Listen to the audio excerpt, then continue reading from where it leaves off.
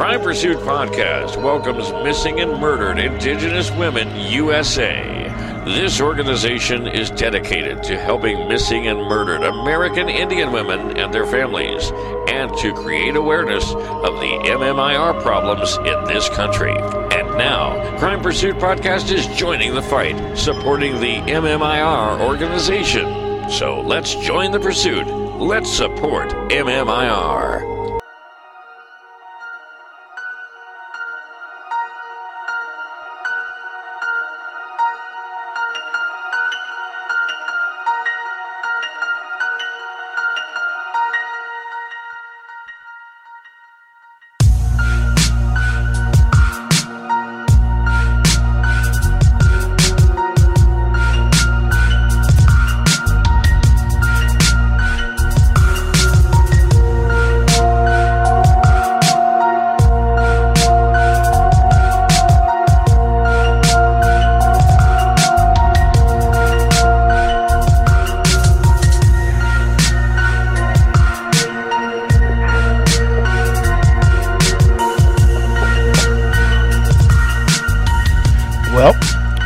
Again, and welcome to Crime Pursuit Podcast.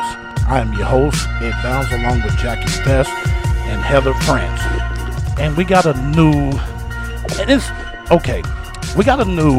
pursuit. However, this is not dealing with in particular case, but we have a special guest. And Jackie, lay it on us what we got going on with this pursuit. Sure. Missing and Murdered Indigenous Women USA, also known as Mmiw USA, is an organization dedicated to helping missing and murdered American Indian women and their families create awareness of the MMIW problems in this country. The Missing and Murdered Indigenous Women USA Facebook page is dedicated to Sherry Ann, I don't know how I'm going to say her name. Sherry Ann, is it Wounded Foot? Yes, ma'am. Okay, Thank you. Who was murdered on August 16th, 2016. May she rest in peace. Yes. And like I said, for the listeners, this is something different we're doing. And the reason why we're doing this is because I just feel that they're not getting the attention that they really deserve. So we decided to team up with this young lady, and I asked her to be a guest on Crime Pursuit Podcast because Jackie, after talking to her, it was the things that she told me I wasn't even aware of. Right. You know, we're right here in small Indiana, okay? But she, out in California on the West Coast where the Native American women are, there is an issue. Right. There are things going on that it's Montana. Not, yes, everywhere. And we don't. It's not being talked about on the news, and I don't like that. So we invited this special guest, and her name is Forchika, and she is with the Mmiw USA. Now let me say this before. In our intro, Monty he said something about the MMIWR. I don't know. Bless his heart, he makes mistakes. So no disrespect to the organization. I just wanted to point that out. And we are truly sorry here at Crime Pursuit Podcast. Now, let's get to our guest. For Chica, I think I got that right. Fochick. That just sounds like a rapper or something. I just need to feel. Yeah, exactly. I almost started rapping, girl. I feel like I want to bust a beat or something. And you're a college student too, right? Huh? And you're a college student, right? Yes, sir. Okay. All right. So welcome to the show. Tell us about this Mmiw USA. Okay, so Mmiw USA was started by Deborah May Tubby in 2016 because she lived in New Mexico on the Navajo Reservation, and she was seeing how the MMIW issue was just so rampant where she lived at. And then, people that she worked with, she's working as an advocate, basically, and she saw this happen to people that she knew personally, and that's what motivated her to start this organization.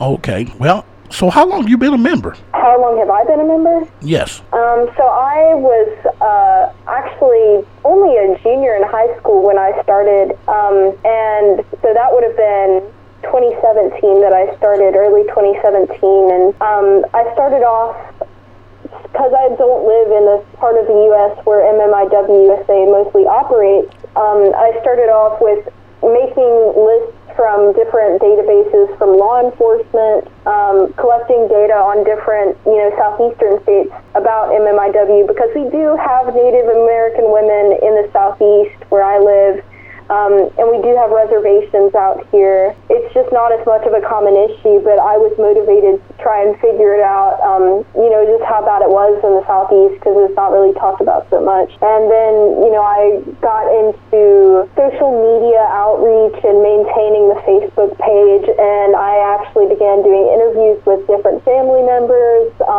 who, have had their loved ones fall victim to this issue. Okay. And now I pretty much, that's what I do. I work with the families, and I work on a Facebook page, and I collect data for the entire United States now, and I maintain the database that we use to write.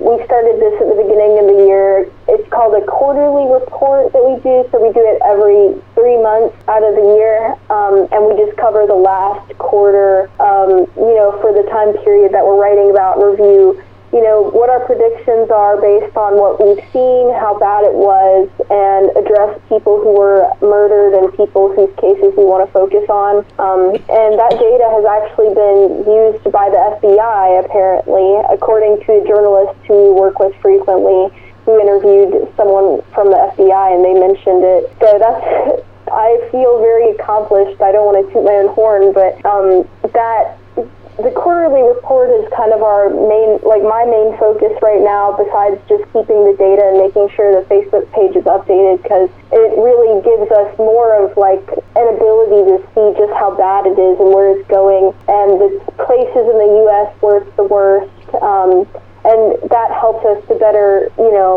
work with families and find ways to help alleviate the problem. Okay. So let me ask you, what is the common mission for this organization? Well, the common mission, is basically just bringing these women home, women and girls, especially, a lot of our cases have to do with, just people who, end up missing for whatever reason. It's not always some horrible crime that happens, but the fact that they're going missing means that they're at risk for something horrible happening. So we always want to make sure that we're accounting for whoever goes missing, no matter what the reason that they go missing is, and make sure that they end up safe at home with their families. And if that isn't able to be the case, if they've been, if something has happened to them, then we want to make sure that, law enforcement handles their case properly. We want to advocate for their justice and push, for them, whoever has harmed them in any way. We want to make sure that justice is given out properly. And for those, who end up suffering any kind of violence, right off the bat, when we find out about it, we're pushing for their justice. Now, here is something alarming that I found out, and I want you to bring this to the attention to our listeners. How many Native American women are murdered or come up missing every year? Based on the numbers that I've looked at, I would say over 500 on average per year. Is there a reason for that? So a lot of the problems, consider that we are less than 2% of the U.S. population, and we are not given that much attention. So, a lot of people haven't been on a reservation, or, don't really, I've known people who were like, oh, you're the first Native American I've met. I'm like, oh, wow, that kind of takes me, it surprises me, because I've grown up around Native people my whole life, obviously. But, because law enforcement, has this idea about us that we are criminals or drunks or whatever else, which are stereotypes that, people say all the time, that, Native Americans are alcoholics or whatever else. Those stereotypes, people who are racist, traffickers going onto reservations and targeting women because they know with the federal jurisdiction issue, because reservations are federal land, like, they're more likely to be able to get away with taking somebody. So there's just less of a value on our lives, and we need to push for, the U.S.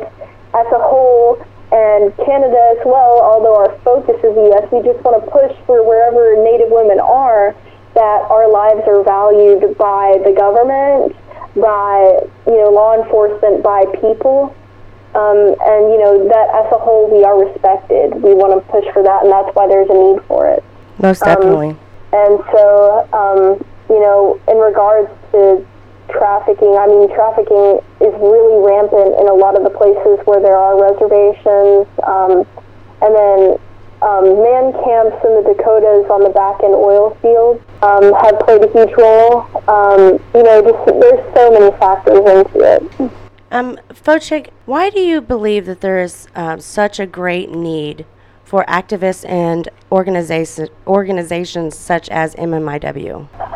To put it plainly, law enforcement just is not doing their jobs, and that is often true for like a lot of missing persons cases. Like, they don't take them seriously, but with cases where it's a Native woman going missing, it's much less likely to be publicized. Law enforcement is much less likely to do anything about it. I've spoken to people who had cases where their loved one, the law enforcement officer came to deal with the case, and the law enforcement officer was just totally disrespectful. And, because law enforcement isn't taking it seriously, the government isn't really collecting proper data on it. And the issues of trafficking and domestic violence aren't really being taken seriously by the government. Someone has to do something. Yes, I actually read an article about the government's data on the MMIW issues is completely off and has been for years. Yeah, because they're not taking data regularly, and so it's just, it's not accurate because they don't regularly update it. They're not regularly discussing the issue and how to alleviate it like we are as advocates, because that's our whole life, Right. So what are 3 goals that you would like to accomplish with this organization? So as an organization, we have things that we are doing that is totally separate and unique, and then things that, we are doing just to help the common mission that all organizations have. So for, the common goals, I would say it's, lower the number of women who are going missing every year by alleviating the issues. Seeking better representation, for these women when law enforcement is involved, and ending negative stereotypes about Native women that lead to the issue, like stereotypes about alcoholism, sexualization, etc. Now, for our organization specifically, we, obviously our goal is to, help families in need. We want to extend our program to men as well, because a lot of Native men also go missing. It's just Native women, it's so much worse, and there's so little representation. So our organization is mostly focused on women, but we would love to be able to extend a program, Native men. And then we have a program called Staying Sacred, which is for teen girls, and it started over in Oregon, Portland, Oregon, where we're based out of. And so our founder, Deborah, she does this once a month. And what it is, it helps to train Native girls who are like teenagers, I think from the age of like 13 to 18. I'm not exactly sure how old, the age range is, but these girls come and they learn cultural teachings, so like things like, how to use plant medicines, how to make, different Native American, and tribally specific craft items, regalia, which is ceremonial wear, etc. They learn stories, from different tribes, and they learn things like self-defense. Wow, that's wonderful. They learn, they have talks about things like trafficking, bullying, how to recognize like the signs of, trafficking or at-risk, situations or domestic violence, etc. And then, the whole goal with all of that is to teach them how to be safe and how to love who they are as Native, women, and grow into women, who know their culture out in that. And you should be very proud of that, because not only does it keep the traditions alive, it shows them awareness and what they have to look out for and what they need to do to stay safe. Yeah, so we would love to just bring that to other places, and right now we're working on grants to possibly take that to Washington State and Oklahoma as well. Oh, wow. And I'm pretty excited about that. Yes, that's very exciting. I think, one, it's just fantastic what you're doing with the data, because data mining is so important to bringing the issues and really getting clarity on what the problem is. When you've got that data, it just really helps to give the bigger picture, and I think it's fantastic if the FBI is using it, because what you're doing is so important, and it's a lot of work. I mean, I just can't commend you enough for that.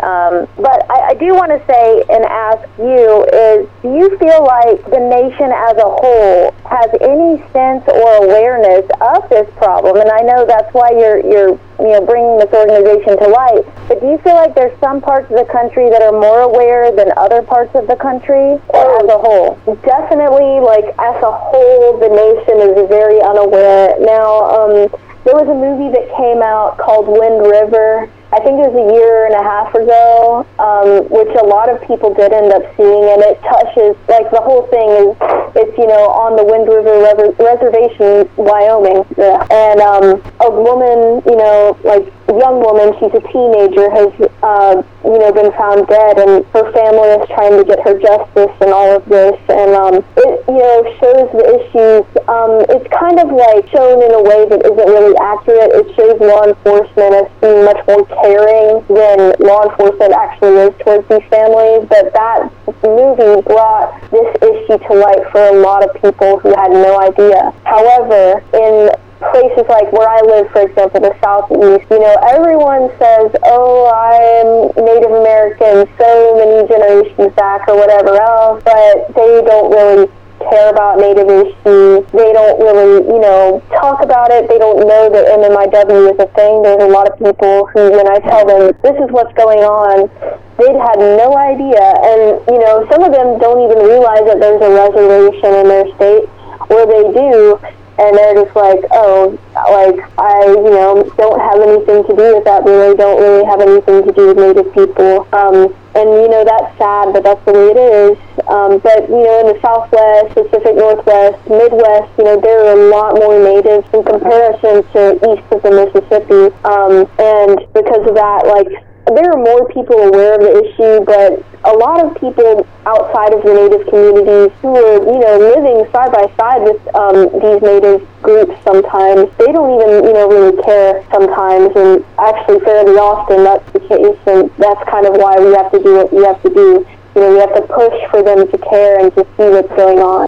Yeah, it's great that you're bringing this awareness, and that's definitely why we wanted to have you on, so that we can help spread that. Do you, I guess, if you could pinpoint or even pick maybe the top 3 reasons, why do you feel like there are so many missing Indigenous women? Okay, for one, reservation life as a whole, the things that go on the reservation, it's, there's a lot of poverty, there's a lot of just hopelessness, situations that go on, a lot of domestic violence. And because the reservation is federal land, that means, first you have the BIA police or tribal police, and then if it needs to be the FBI coming in, then the FBI is going to handle it. And the BIA police and tribal police, can be, unreliable, to say the least. There's not always the funding to help the tribal police departments be the best that they can be. There's not always a lot of officers for these, different police departments. And then when the FBI comes in, it can take days or even months for them to get there, because, they'll have a central office where they have to travel to different reservations, and these are also officers that are dealing with other things that aren't tribal issues. So they're not going to give it their 100, especially if they're oh, this is just some, random woman who, a lot of times I'll hear them say things oh, she's just, out partying somewhere. That's the attitude they tend to have. But, you know, with that, it's like reservation life just plays such a huge role because women are, you know, falling victim to domestic violence, or they're trying to get off the reservation and getting sucked into some kind of trafficking, sex trafficking or labor trafficking in order to get, you know, the money to leave. And they're vulnerable to traffickers because they need money. If the traffickers know, like, hey, we can come here, we're more likely to get away with it, and these people are really in need, so we can take advantage of that. And then, you know, I mean, with that being said, domestic violence is a whole separate facet of that. You know, whether it's a Native male or a white male or a black male, whatever else, you know, these women can fall victim to men who are violent, and they're more at risk. I mean, the rape rate for Native American women is 1 in 3. Wow. And so, you know, once you've been, you know, if you're growing up being told, like, you don't exist to the rest of the nation, you're not good enough because you're Native, etc., and then you suffer that kind of thing, you're much more at risk for falling victim to someone who wants to hurt you. Mm-hmm. That makes sense, and that's sad, but that makes complete sense, just from a cultural level. So I'm happy that you explained that to us, because I was unaware of some of these issues too. So. Mm-hmm. Yeah, I definitely was. I'm like, I ain't never heard of that before. Let me ask you this: can other races partner with your organization? Well, you know, being that, you know, we're Native focused, we're going to focus on Native women, but we do like to partner with other organizations that maybe aren't so focused on that issue specifically. If it's at an event, or just a common goal of, you know, ending human trafficking, stuff like that. Like, we want to have, you know, the common goal of helping to make things safer for all women, but then we recognize that, okay, for us, you know, like, if we can't end violence against this specific group or that specific group or whatever else, then we can't end violence against all women. You feel me? So it's like, we have a lot of respect for other groups that are focused on, you know, different groups of women.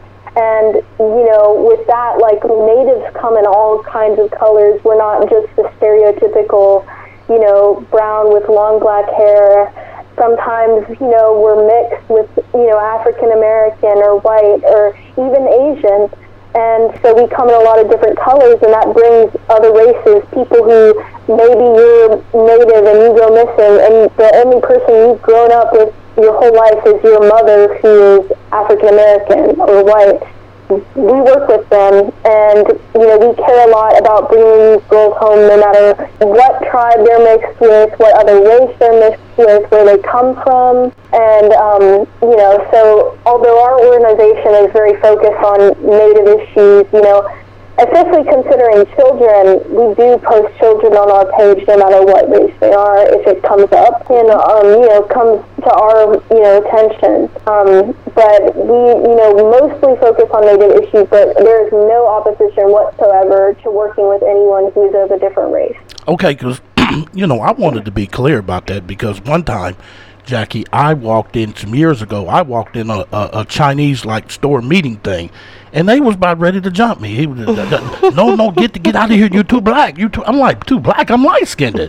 So I just wanted to be clear about that, because I didn't want to come to a meeting, and then, you know, somebody say, no, you're not allowed, and, you know, it's just a Native American thing. So that's why I wanted to, you know, that's why I wanted to ask that question and be just completely clear, because I really support this. I really think this is a good, I agree with what Heather was saying earlier. You know, I commend you as well and the other women in what y'all doing, and this is wonderful. So with that being said, we know this is a problem. Are there any specific areas that where the most women, the Native American women, are being murdered or coming up missing? If they're just a certain area or all over in the whole? Now, most of the, you know, cases happen east of Mississippi. West of the Mississippi, I'm sorry. East of the Mississippi, there are less natives, mostly because of, you know, the Trail of Tears and other genocides that, you know, were happening at the time when the Trail of Tears was going on. So most natives are west of the Mississippi, and most cases of MMIW are west of the Mississippi as well, because that's where most natives are. But with that being said, some places are more active than others in cases. So far this year, for all the data that I have, Montana, which is, considered a Midwestern state, has been the worst pretty much every month of the year. And sometimes numbers just skyrocket, which is just so sad to me, because in Montana, now there are 7 reservations in Montana as a whole, and it's a big state. But Montana does not have a lot of people. And when you look at the states that are, have the highest numbers of Native Americans, not going by percentages, but the numbers, Montana doesn't even make the top 10 for most natives. Wow. So why is it the worst every month, Because there are more natives in Oklahoma, there's more natives in California, there's more natives in New Mexico, Arizona in number, but Montana continually is the worst. And I have some thoughts about that, but other states that are really bad are Oklahoma, Washington State, South Dakota, sometimes North Dakota is fairly bad as well, and then Arizona and particularly New Mexico.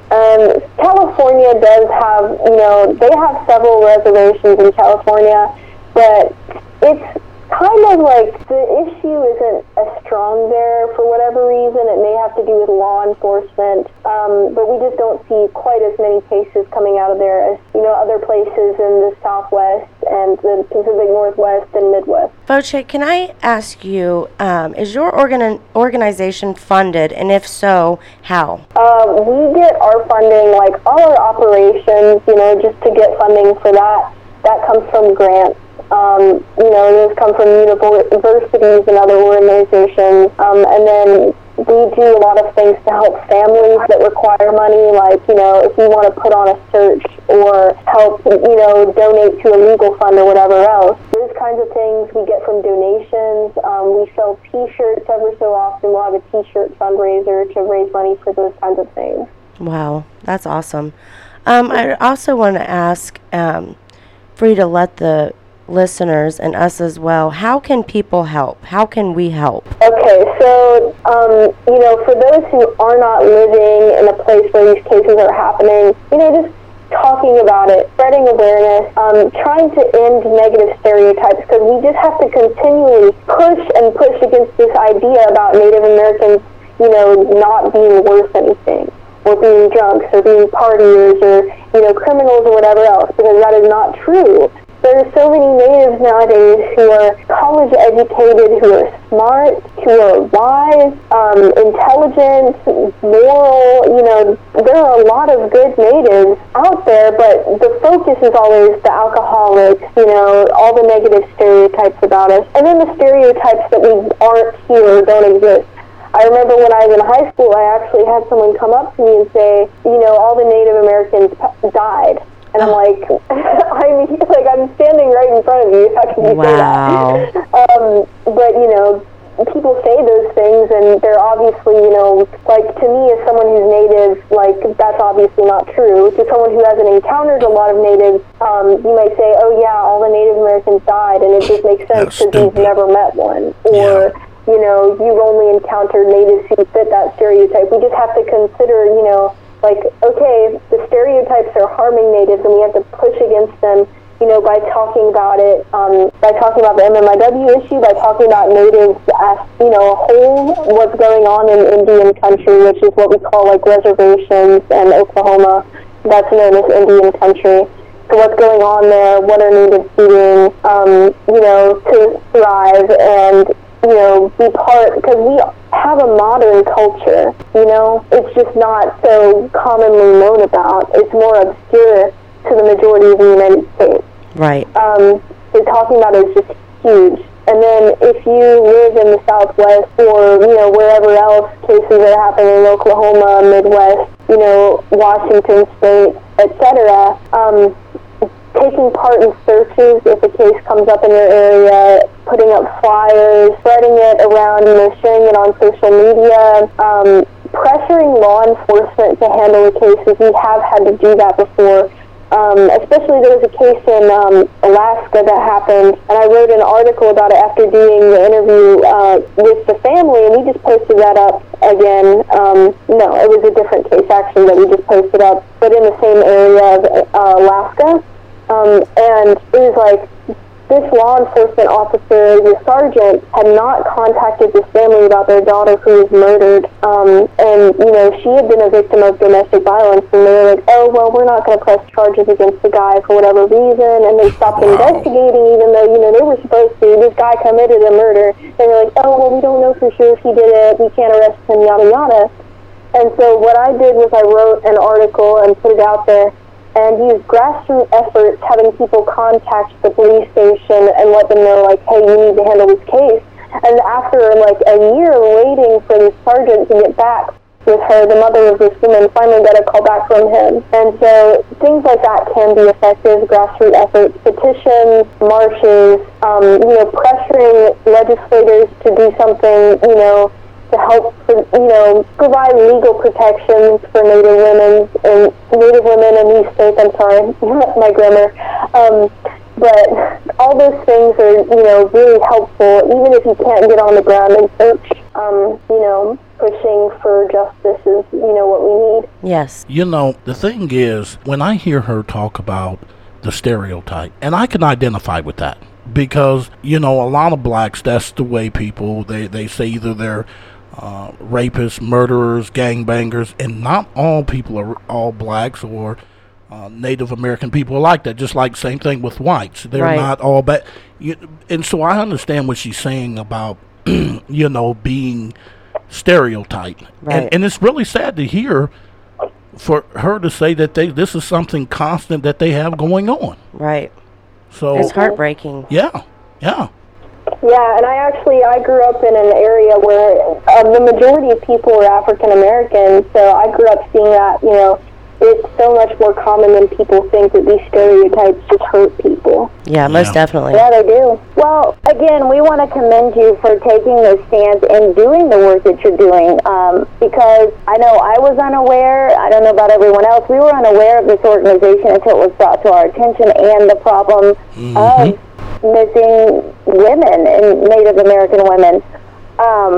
Also, again, just mining all that data is such a task, and it's commendable. I guess if I could say one thing too, I feel like, and I don't know about you guys, but I feel like the culture of Native Americans, once they were pushed to reservations, and I say pushed, forced, as we know with history, I feel like they're the forgotten culture. They're the forgotten people. Right. I agree. It's kind of like, well, let's just forget about them. They'll handle their own business, and they'll take care of their own problems. And so we push it aside. You don't see the news media. You don't see the news reports every day about it.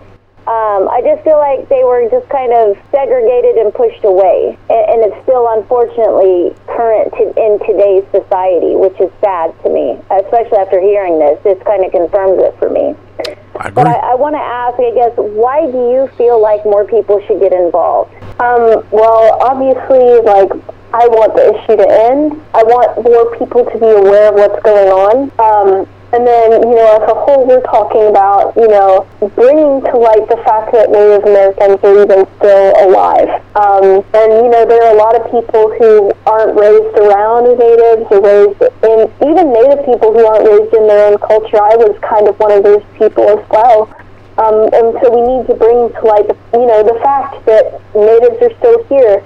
We are, you know, pushing for our survival, the survival of our cultures, the survival of our women, you know, and the end of this violence against us, the end of violence against all women, because I think I said this earlier, we can't end violence against women if we're not ending it for every woman, whether they're Native, whether they're Black, Asian, you know, Hispanic, white, whatever else. We can't end violence against them if we're leaving any one group out. I agree. Yeah, I agree 100%. Well, you know, I'm like Heather. I commend you for what you and the rest of the group is doing. And when I sit here and listen to you tell your story, and, you know, when she said earlier, when she was talking about, I believe it was Montana, where it just feel like these sex traffickers can just go there and just, it's like, like picking up an animal or something and just saying, hey, I want to take this or take this one, and I can get away with it. That is sick. And sadly, that's how sex traffickers really do think. They get so deep into it and get away with things for so long that's why we have such a massive amount of sex trafficking cases. Well, yeah, it's just disgusting. Very. Yeah, I agree. And hearing that they can go to these reservations and they target them for a reason. And not just them, but still, here it is. They have their reservation. They're minding their own business.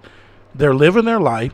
And then you get some idiot, some creep, who thinks that he can just prey on these young, beautiful girls, because Native American women are very, very attractive, beautiful women. And see, significantly, they know that the law enforcement isn't going to enforce anything major. Yeah. You know, if it is reported. The main thing is that they know this, like, when it comes to reservations, law enforcement just does not have such a presence. And, you know, they're like, okay, we can go here and we can do whatever we want. And there is one Supreme Court case that really just hammered, you know, the nail in on this. And it's Olisant, I believe is the last name, Olisant versus the Suquamish tribe. And this happened in the 70s, late 70s, where this white man who's living on the Suquamish reservation in Washington, he had committed a crime. The police were after him, and he had to be taken down with a bit more force. And so he didn't like that, especially because it was happening on a reservation. So he came back and said, hey, since I'm not a member of this tribe, the tribal police wouldn't even be allowed to arrest him. And so he ended up winning that case, and so now that's basically the whole issue that goes on. That tribe or a different tribe, if you commit on a crime on the reservation, the FBI has to come in. The only way that the tribal courts or tribal police can be involved is if it's two natives, like, you know, the victim is native and the perpetrator of the crime is native. Wow. Okay, so that's interesting. Okay, let me say this. So, okay, she's saying that the FBI is the one that gets involved. Okay, so when they get involved, whoever committed this crime, are they prosecuted to the fullest? Well, when it comes to the FBI, I mean, you know, the FBI usually isn't doing a proper investigation, so if they even find someone to prosecute, you know, like that alone is something that's like, wow, I'm surprised they even found, you know, someone to prosecute. But then you have to go to the magistrate court, you know, the federal court, and from there, usually, like, and part of their reasoning for this, doing this, like, oh, well, an all-Native jury in a Native American court would be biased, so it needs to be, like, you know, mixed. But then they come in with the juries in the federal courts, and every single person on the jury is a non-Native. That's pretty much the rule, that they're going to be a non-Native. So, you know, the jury is either ignorant or biased against the Native person. Okay, but here's my thing. Even if the jury is all white or all black or whatever, the issue is this person committed a crime against another human being. Right. That should be the issue, regardless of where it was on the reservation. What the thing I'm saying is, this individual committed a crime against another person. So it shouldn't matter if they're not aware. If I'm on a jury and they bring a guy that committed a crime against a Native American woman, I'm not looking at the Native American woman's race. Right. That doesn't matter. She's a victim. She's a victim. I'm looking at, dude, what did you do? And if the evidence overwhelmingly proves you done this, regardless of what kind of tribe she is, whatever, dude, you are hit. Yep. Period. Yeah. And so, you know, you think that would be the case, and I mean, these people, if they do get caught, they can get prosecuted, and sometimes they do. But then even, you know, this happens a lot with judges, that judges aren't giving them adequate sentences, or, you know, even saying, like, hey, this person should be guilty. And I mean, that happens a lot with cases, you know, outside of Indian country as well. Like, you know, things like the Brock Turner case, that's a perfect example where a judge saw violence against a woman and said, hey, you know, like, she's not really a victim here because this person is such and such, you know. Wow. And judges do that a lot to Native women. That's absolutely heartbreaking. That is so sad. Like, heartbreaking. Yeah, that is just so rude and disrespectful. Because not only to a Native American woman, but just the victim, for her being a victim alone. Right. Yeah. You know. And it feels like we haven't even progressed in society from back into the 1700s. You know, I feel like She's right. having this conversation, I feel like we've not evolved. Where's the humanity? Yeah. Like we've not evolved. It's just now changed. Instead of originally pushing the natives onto their own reservations alone, I feel like now it's just taken a different shape and a different form. Yeah, I mean, and justice for Native Americans has come like really recently in comparison to other groups. I mean, it wasn't like, say, to make this personal, my great-grandmother was born in the United States. She was one half Native American, but when she was born, she wasn't considered a U.S. citizen. She was 42 when Native Americans were given U.S. citizenship in 1924. Wow. Yeah. And then, we didn't get our religious rights until 1978, and we didn't get our voting rights. It is, depending on where you live, voting rights came differently. So things like that, it's like, it's just, we're cut out late. And then, things like boarding schools, which were really bad, and that's a whole other issue in its own, but, the government put Native Americans in these boarding schools to separate them from their culture and try to make them, like, civilized, in quotations. Talk about segregation. Wow.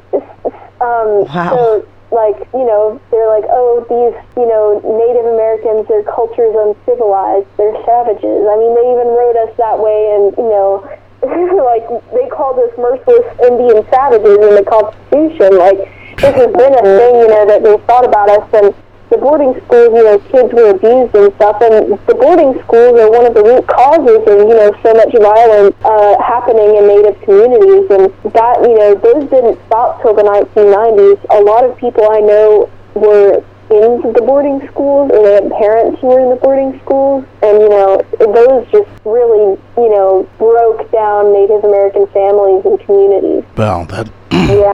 That is crazy. I'm sitting here mind blown, but Same. I want to make a promise to you while you're here. And Fochick, I want you to go back and I want you to tell the Mmiw USA that Crime Pursuit got y'all back. For sure. Thank you so We much. have your back. For sure. Yeah, faux show.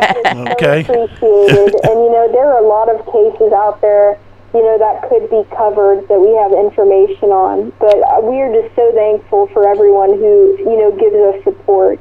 Well, you know what? Those cases, and this is what I want you to do. I want you to talk to some of the people that are trying to get these cases, people of the organization, and you get those to us. If you want to get them out there and get people talking about them, we will cover them on this podcast. We will do that. This team we will be devoted and dedicated in helping this organization try to get justice for any of these women or children or even the men. We will be there to help. And because, see, what we have going, we have what we call a crime pursuit rep, and we have its own private group, and we recruit people from different states, and we interact with these reps, and that's why we're getting reps from every state to help us with cases. We want to do this with your organization as well. We want to bring you a part of what we got going on. We are welcoming your organization as we speak right now.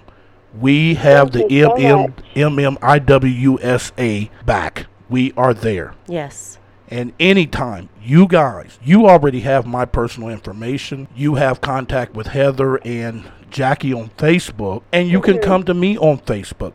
It doesn't matter. You guys got cases that want to be brought out there because the newses and stuff, podcasts may not be talking about them. Come to us.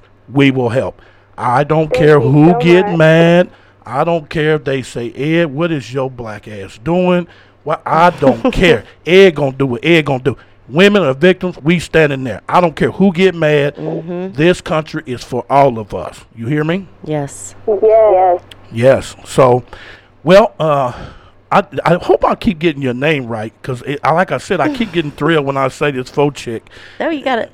I got it? Faux Okay. chick. Because I just want to feel like that she going to start rapping or something. You know, I don't know why. You know, for the listeners, I want to get it clear. When we first was talking, it took me 30 minutes to get this under control. Heather had to give me one of them classes, and you know, y'all kind of pray for me, listeners, because my ADHD was kicking in, and Heather had to get me together. So y'all just pray. I'm just a little retarded. It's been with me ever since I was 2.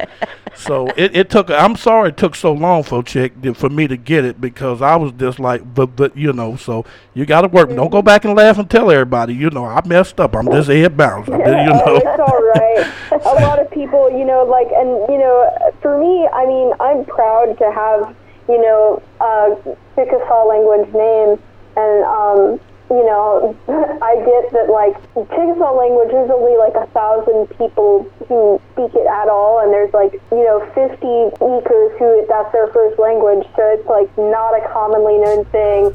But it's just, you know, one of those things, you know, people have names that represent who they are, and this one is, you know, mine. It's not my legal name, but it is my Chickasaw name, and I'm just proud of it. Oh, yes. Awesome. That's awesome. Yeah, Be that's proud of it. awesome. And Yeah, you need to be proud of yourself, for sure. Yep. Yes. Thank you. That's right. Well, you go back and you let everybody know what Crime Pursuit Podcast said, and we appreciate you being brave and coming on the show and explaining and bringing awareness to something we had no clue about. We appreciate you, sweetheart. We really do. And like I said, so much. And your work is appreciated as well. okay, Thank and you. that's fine. Thank you. So spread the word. We got y'all back. And anytime you need to be on this show, honey, reach out to me. We got you. Even though we're overwhelmed, busy, we ain't too busy for the Mmiw USA. Okay. All right, guys. Well, it's that time, and we got to roll out, and we'll be back with a new pursuit. Y'all have a good evening.